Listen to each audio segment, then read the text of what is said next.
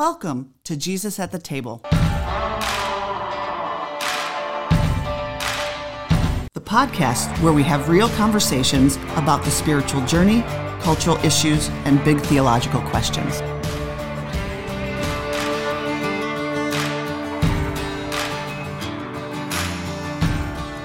Well, welcome everyone to Jesus at the Table, a podcast where we talk about our spiritual journeys and cultural issues and big theological questions, and where we try to do all of that as if Jesus, the Jesus that we find in the Gospels, Matthew, Mark, Luke, and John, as if Jesus were at the table with us.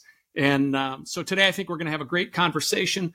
As we mentioned in the last couple of episodes, what we're kind of doing as we launch the podcast is we are taking on a bunch of one-off topics and to kind of give you a flavor of what the podcast is going to be like as we go along. And then after we spend 6 or 8 weeks doing these one-off topics, we're going to come back and do a deeper dive into some of those things where we might take 3 or 4 episodes and kind of do a deeper dive into one topic. So today, my guest is Bishop Randy Dean from Forest, Wisconsin, up near the Twin Cities, who is a longtime pastor.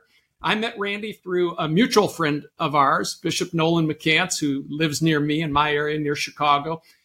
And what's become obvious as Randy and I have gotten to know each other a little bit and kind of followed each other on social media stuff is that we've been on similar journeys in terms of trying to find a more Jesus-like faith. And I'll introduce our topic in a minute. But before I do that, Randy, it's great to have you on the show. It's great to be here. I'm honored to join you in Chicago, sweet Chicago. I have so many great memories because of Bishop Nolan. So thanks for having me. Nolan. Yeah, I'm grateful that through him, you and I made this connection.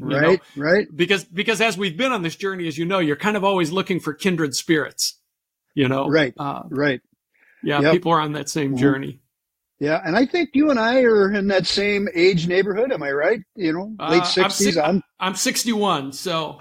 Oh, you're a child. I am a mere child. Thank you for I'm reminding 70, me. All right, so that. Yeah. All right. There you go. All right. So, Randy, why don't you just take a minute and tell us a little bit about yourself, a little bit about your ministry background, and that kind of stuff. Well, I'm a lifer. I've been in ministry since I was 19. So You can do the math. I went in, when I came into ministry, being a bivocational minister was forbidden. You throw all in, and I did. I just came in all in, and I've been a hot mess ever since, just trying to navigate through that. So I came to faith in high school, came to my calling in my late teens, took my first youth pastorate down in Texas. I'm from Milwaukee, so I'm kind of a neighborhood guy for you. And anyway, I took my first youth pastorate down in Texas when I was 19, and I was with the Assemblies of God back at the time. Lots of respect. I tipped my hat to my family there. I didn't stay there long because I'm just not a joiner. I'm not a company corporate guy. It's just never been my MO. So for 50 years plus now, I've been in church ministry. I've also done a few other things, like I wrote a book in 2011, published through a publisher. Very proud of that. I spent 18 years on a public school board. A great treasure. Six runs through the electorate through that, and chaired that board for about, I think it was 6-8 years at the end of it.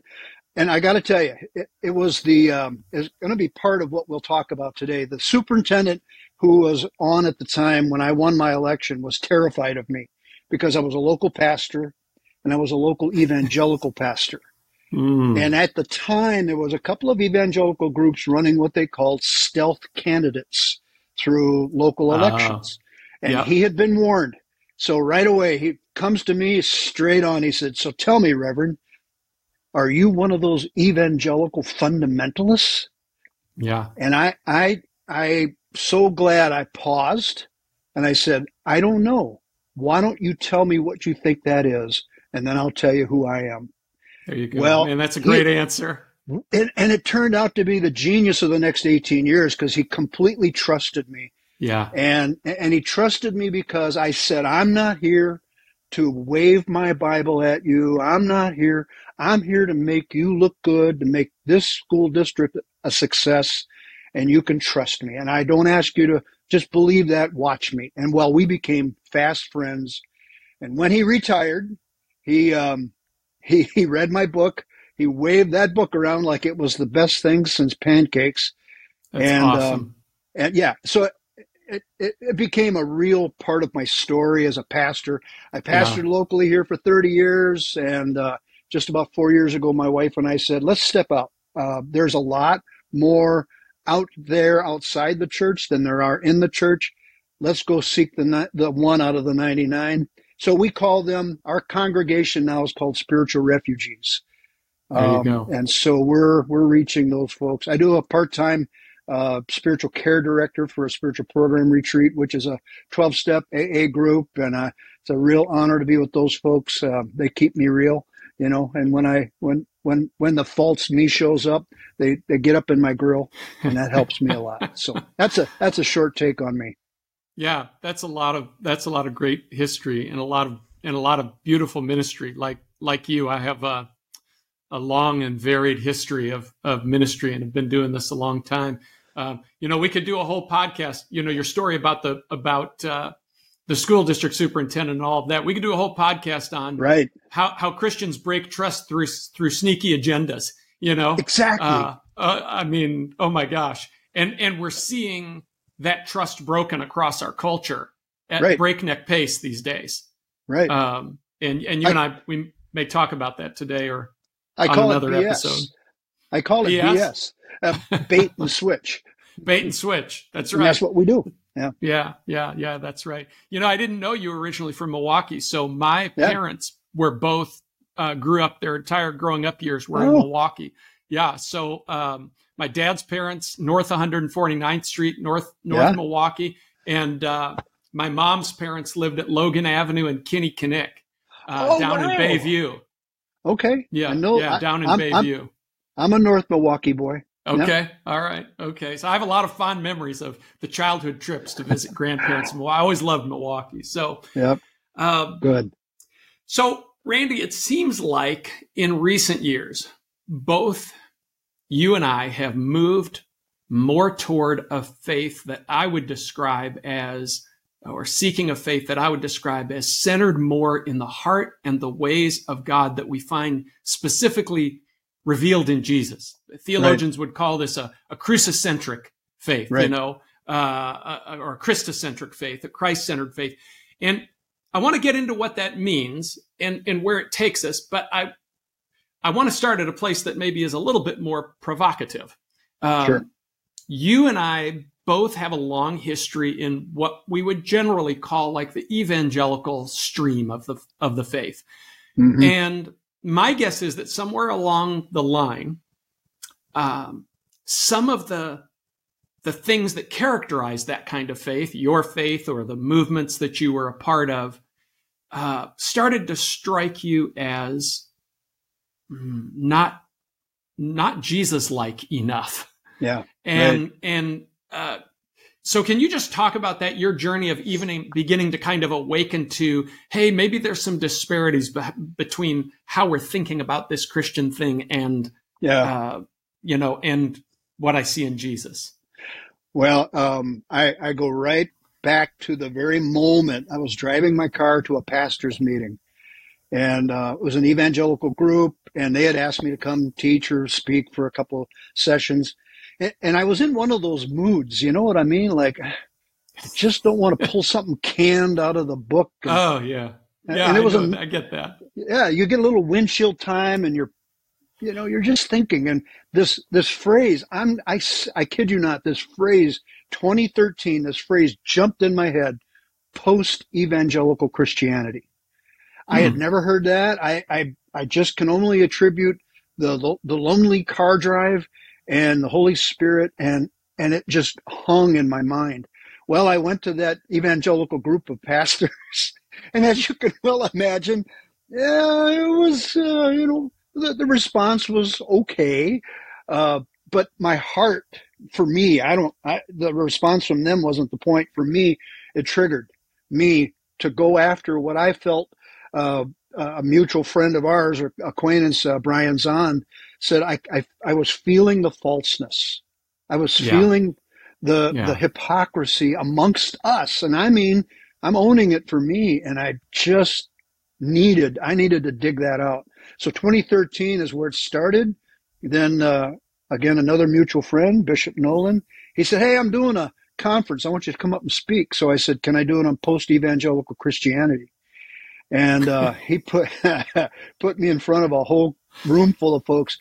They ate it up. And it was out of hunger, out of a mutual sense of, yes, something's missing. And our pursuit of being evangelical, again, not to pound at it and be negative about it, right, but we've got to adjust. The whole evangelical notion is only about a century old, really, truly. So let me ask you this question. Can you think of something specific that was one of those places where you were, because I love that phrase, feeling the falseness. Yeah. I know that phrase too from Brian Zahn. Right.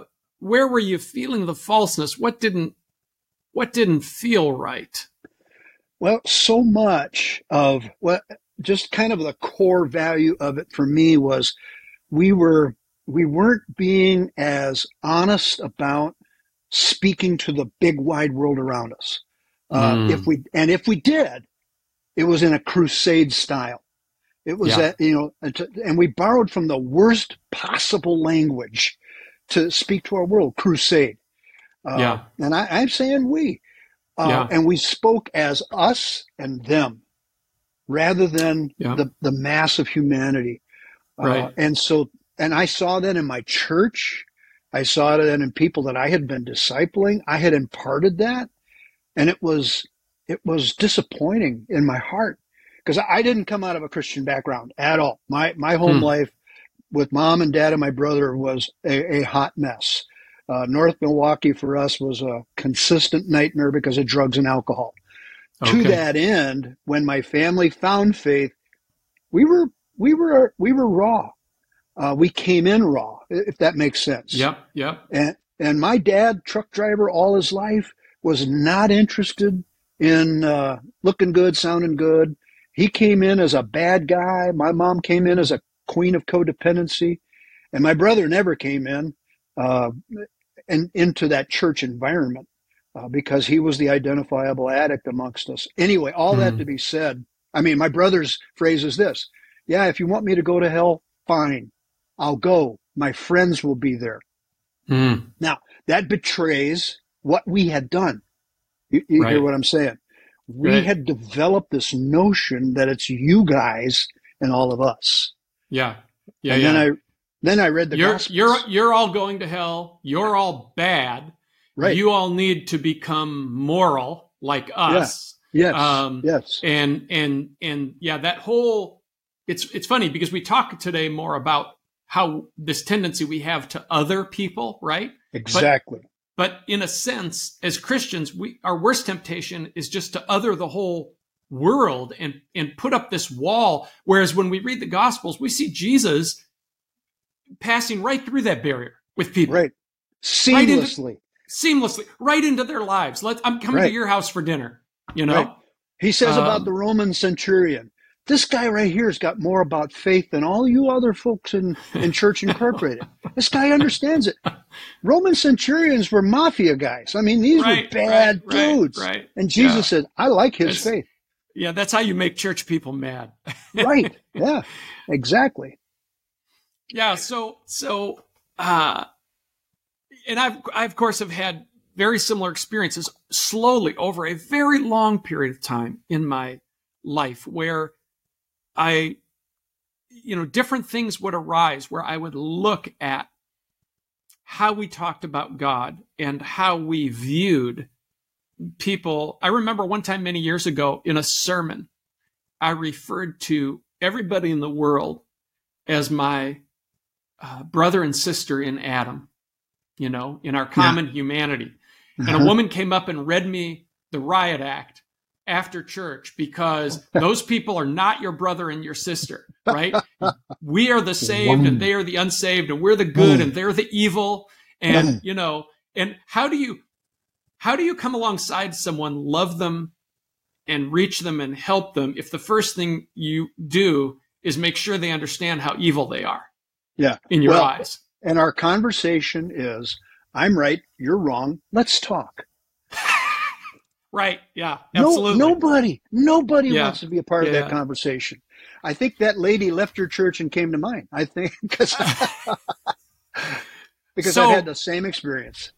Yeah, right. I'm sure you have. So, it might sound like we're being critical to start with all this talk about, the ways that we've seen the church and ourselves slip into things that don't look very much like or sound very much like Jesus, but it is a good segue into our topic. So let me ask you this. Where do you hear Jesus and the New Testament writers clearly or even loudly telling us that Jesus himself is where we get the great clarity about what God is like?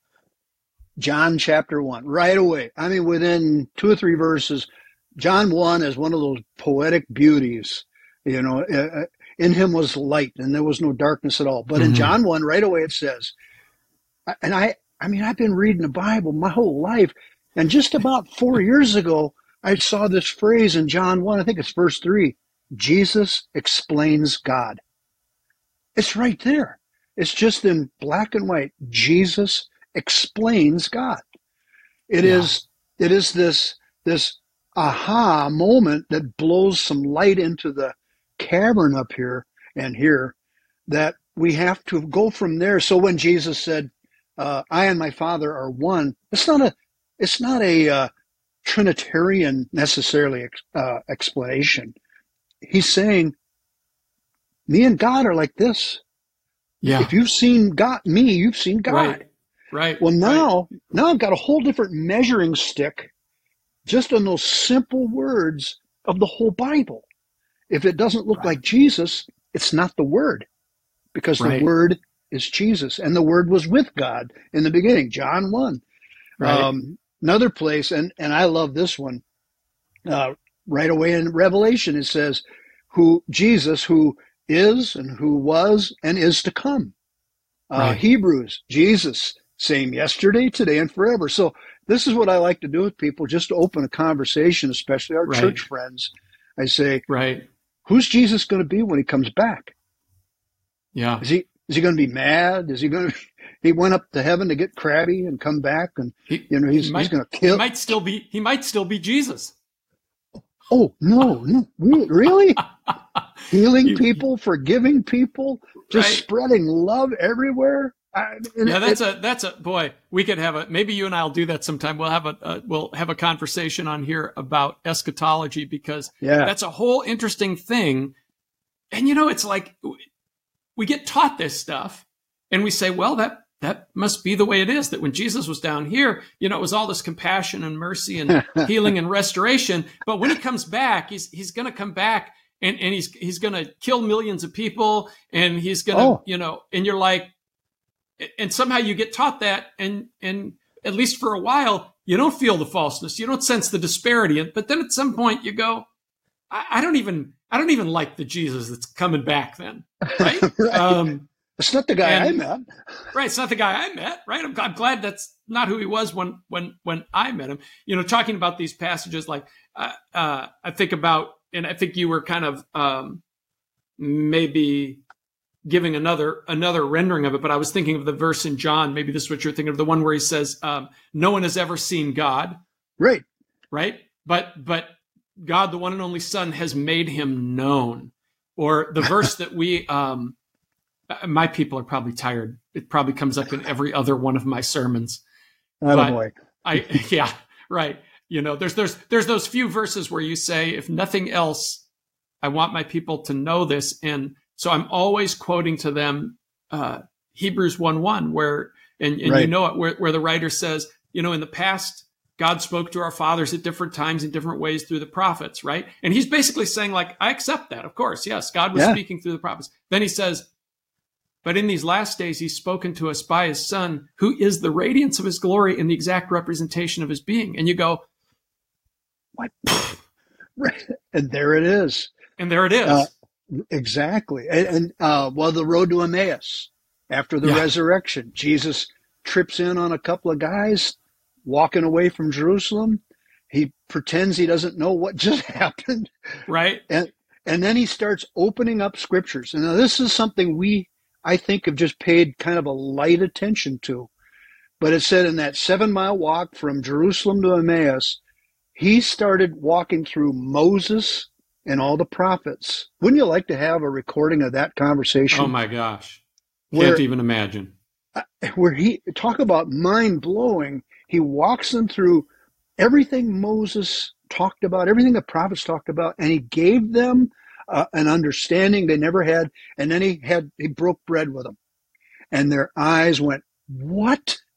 Yeah. So they got a short course in what we're talking about here. Well, not a short course, but a magnificent course on the opening of the Word, that if it doesn't look like Jesus, what are we trying to read into this other than Jesus? How about let's dig into so much more than what we normally do. Another pet passage is, no one comes to the Father but through me. Well, then we use that as, this is the way you pray the prayers, how you get to be saved. No. Right. You're not going to get God. I mean, as in get God, unless you look at Jesus. That's how you get God. That's how you get God. Yeah. So I think when we talk about this, I know what I wanted to say is, in the streams of faith that you and I have traveled in, when people say the Word of God, everybody says, "Oh, that's this book. That's the Bible." And I'm comfortable speaking about the Bible as the Word of God. But what's interesting is that what the New Testament writers hold up as the primary Word of God is not a book, but a person. It's Jesus, right? Right. In the beginning was there, or in Revelation, and on him was written a name, and that name is the Word of God, right? Right. And so it's just interesting that we've gotten that kind of out of sync, like on that Emmaus road, Jesus was saying, "Hey, read the Bible with me. Hear the story of the Bible with me." Anyway, so I can see a lot of people listening to us on this podcast, this conversation, and us saying, us saying Jesus is the revelation of God, and that's how we need to understand our faith, is we've got to get Jesus back in the center. And I can hear a lot of people saying, well, we're Christians. Of course Jesus is in the center. That, like, we all think that, don't we? Right. But my question for you is, where have we embraced ideas about God or ideas about how we behave that don't look and sound like Jesus? Or maybe a more pointed way to say it would be, what have we slapped Jesus' name onto and called Christian that doesn't necessarily look and sound like Jesus? Yeah. Well, have you got 3 or 4 hours? Well, I said earlier, my wife and I, we've gone to the one that left the 100, and listening to spiritual refugees, folks that have fled for their lives from church, from the brick and mortar, or they've been tossed to the curb. When you listen to their stories, it's shocking. What, like you said, the name of Jesus gets slapped on it. And these dear folk are just human beings seeking a spirituality of authenticity.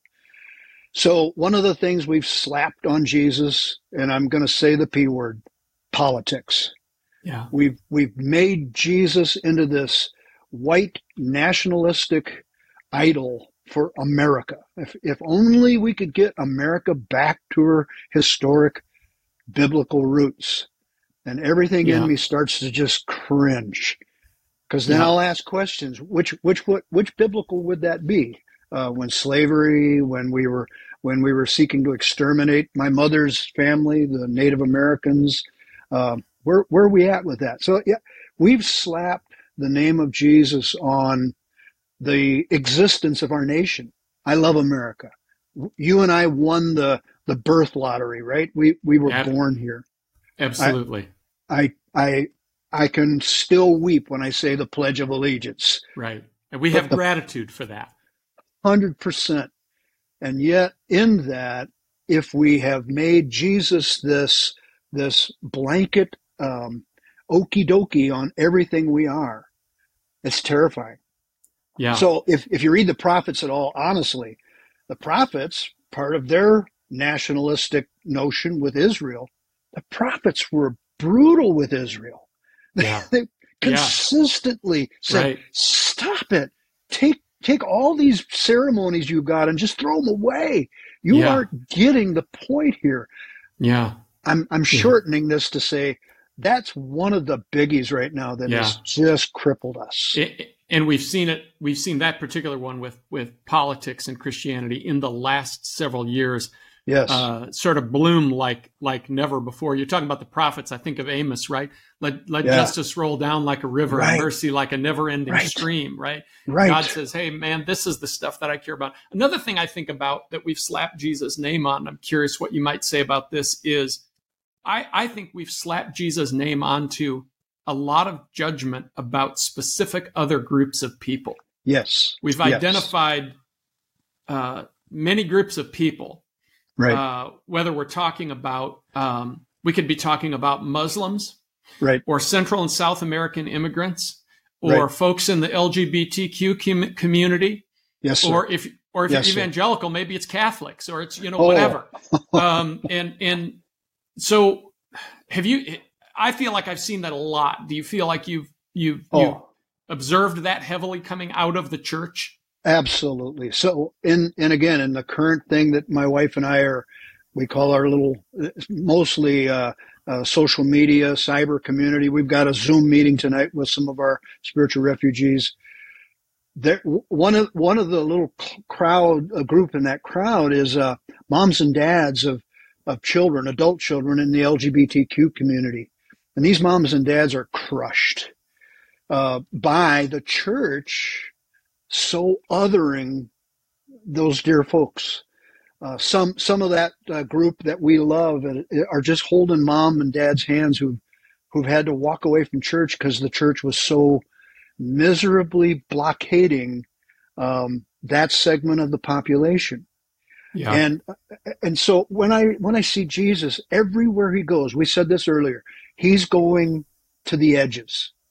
Yeah. He's looking up in a tree.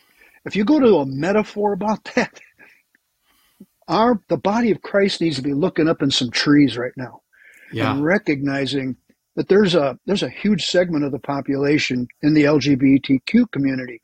Another one again is Catholics, Muslims. Our attitude has been so uncharitable, so bitter in a way. Heard it said one time, the Catholic and Protestant faith is like a divorce. And we're the kids of that divorce. Yeah, that's right. And the rancor and the bitterness is deep in that. I spoke of a pastor's group that I went to in 2013. Shortly after that,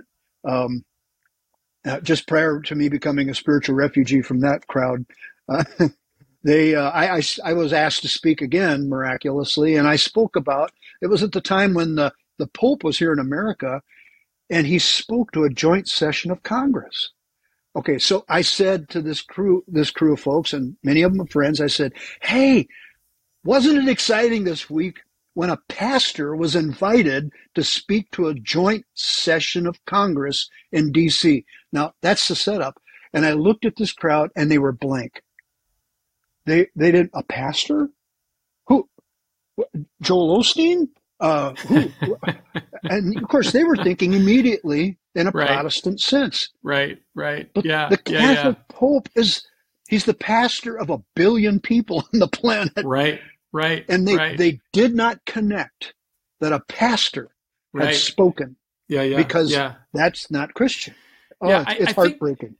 And you know this, I think when we X out these other groups of people, what we say is that there's nothing we can learn. there's nothing reciprocal. There's nothing we can learn from any of these people. And I'll give you a couple of recent really good examples. Like, I have a trans woman who comes to our church, and the first time I had coffee with her, and she's been in church her whole life, in evangelical type church. And the first time I had, and she's been on an interesting journey, obviously. But the first time I had coffee with her, what I discovered is that she was one of the most theologically well-read people I've ever met. And I was like, but you write that person off and you're not going to know. Or last week I was having coffee with really my one Muslim friend, and his name is Muhammad. And I was having coffee with Muhammad, and we were, isn't that? And we were talking about God, and he says to me, I think what people forget is that what God wants to do is recreate people. And I was like, I looked at him and I said, well, now you're talking my language, Exactly. And so anyway, boy, we could go a lot of places. So, I'm going to skip a little ahead in where we're going to go, because obviously everybody who's listening to this conversation can hear how all this has changed your heart and my heart for people. So, and we touched on this a little bit, but I just want to talk a little bit about how has putting Jesus, the Jesus of the Gospels, back in the center of your faith, if God really is like Jesus, it makes me think of, you mentioned Brian Zond earlier. I love that Brian Zond bit where he says, God is like Jesus. God has always been like Jesus. There has never been a time when God was not like Jesus. We did not always know this, but now we do. Right? Right. And so with that in mind, how has this changed your view of the wrath of God? When we think about the wrath of God or the violence of God. Right. God does violence only to what has been wounding us. God does violence on the woundedness of addictions and the woundedness of our sexuality, the woundedness of, again, the brutality with which we've all been treated. God will do violence to that stuff because it's killing his kids, all of his kids, all 8 billion of us down here, and plus all those that have been and those that are coming. So, and that violence, though, is not the violence of bloodshed and tearing limb from limb, but it's the violence of the magnificence and the significance of love. When love shows up, it'll divide a room. When real love shows up. And I love it when people say, well, you got to have tough love. My answer to that is, baby, love that is love is tough all by itself. Yeah. And the love of God shows up where hatred has been a cancer in the souls. Again, in the LGBTQ community, the transgender community that, with the first name of that community, transformation. Maybe this is about humankind crying out for transformation. Not maybe, it is. And so the love of God arrives and does wrath on the things that have been destroying his baby boys and baby girls, which is every one of us. I love that. The love of God arrives and does wrath on the things that have been destroying his children, his boys and girls. I love that because the picture we've had is that God is standing apart from humanity. Yeah. And he's so furious. He has so much contempt for us in our fallenness that what his wrath means is that he's out to retributively punish us and perhaps destroy us. Right. And this has been at the heart of much Christian teaching. So we have seen these ideas about the wrath of God, and we've said, well, that's how God deals with a wayward humanity, is he comes down and he beats the crap out of them. He comes, And then as human beings, we go, well, we better guard ourselves against him then. Right. So the average population hears that story and they run away from us and we're all, they rejected the gospel. Yeah. No, right. No, they rejected this miserably dysfunctional vision of a God who walks in only love. God is love. Love is God. He who dwells in love dwells in God. Dwells in God. God is love. There's not a but at the end of that statement. No, yeah. God is love, but. No, God is love, period. And for me, that revelation, just in the last, I would say 5 years, has been first it decimated me, and then it resurrected me. Yeah. And he who loves is born of God. Right. So your Muslim friend, Muhammad, if he's a lover and it sounds like it, I think the man's born of God. So we say around here, love is the beginning, the center, and the end of this whole thing, this whole human journey, this whole Christian journey. So when we stop, Jesus doesn't come down here and accomplish God's ends by going around and being violent on people.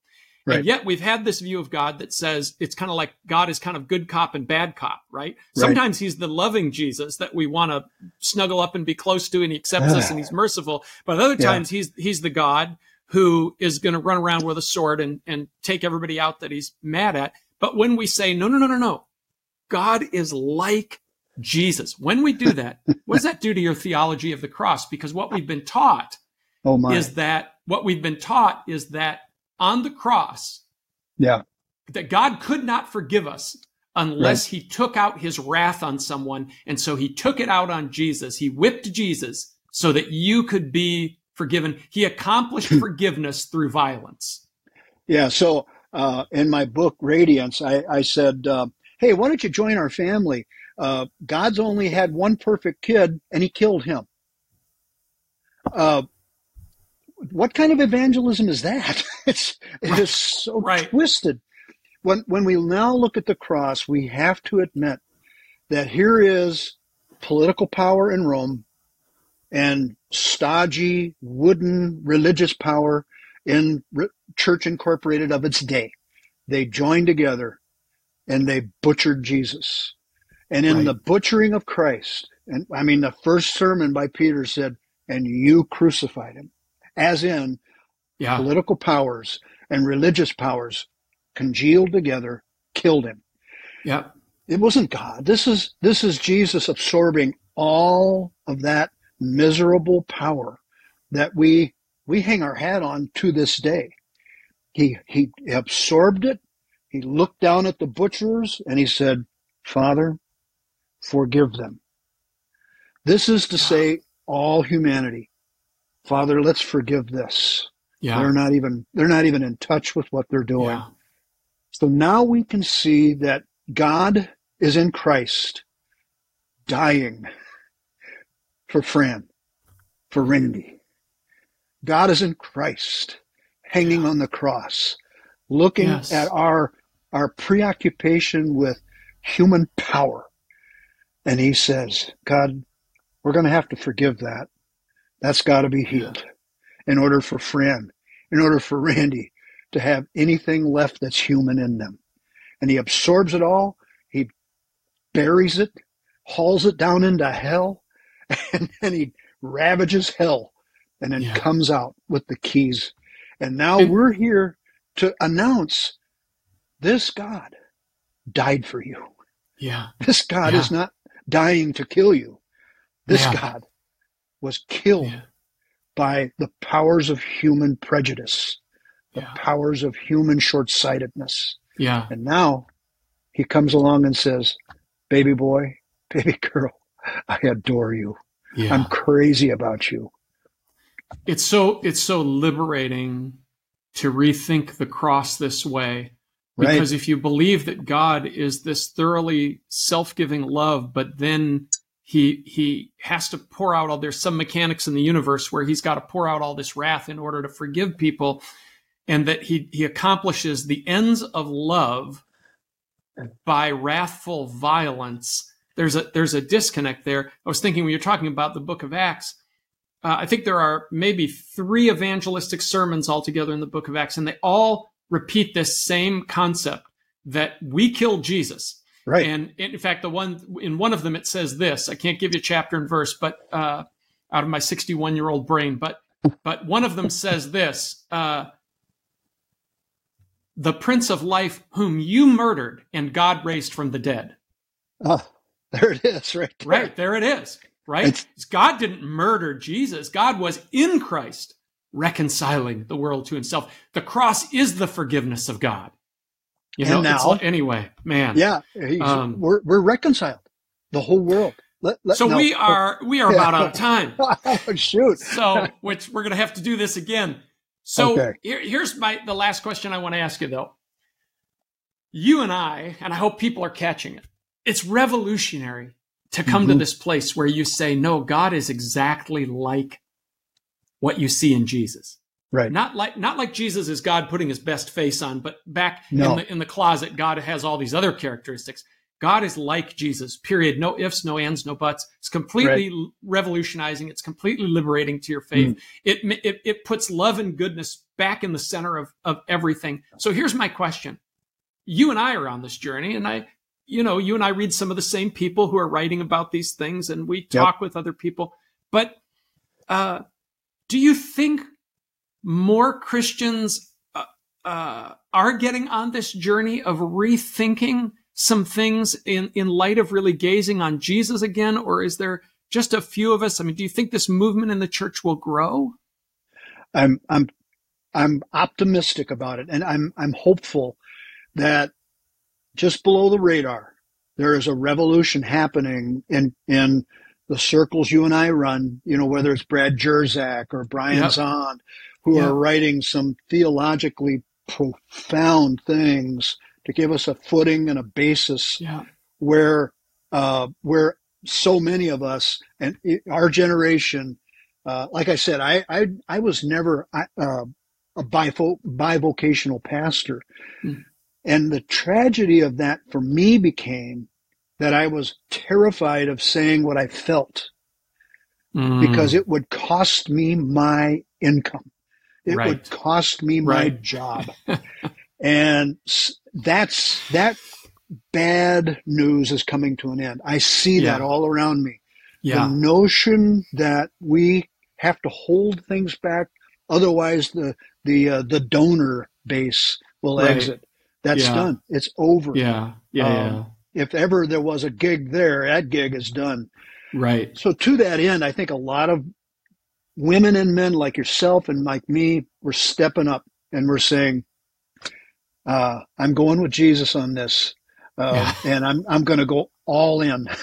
All my cards, all my chips are in the middle of the table. Right. And I believe that in itself is an attractive force. And that's what we see, my wife and I see around us.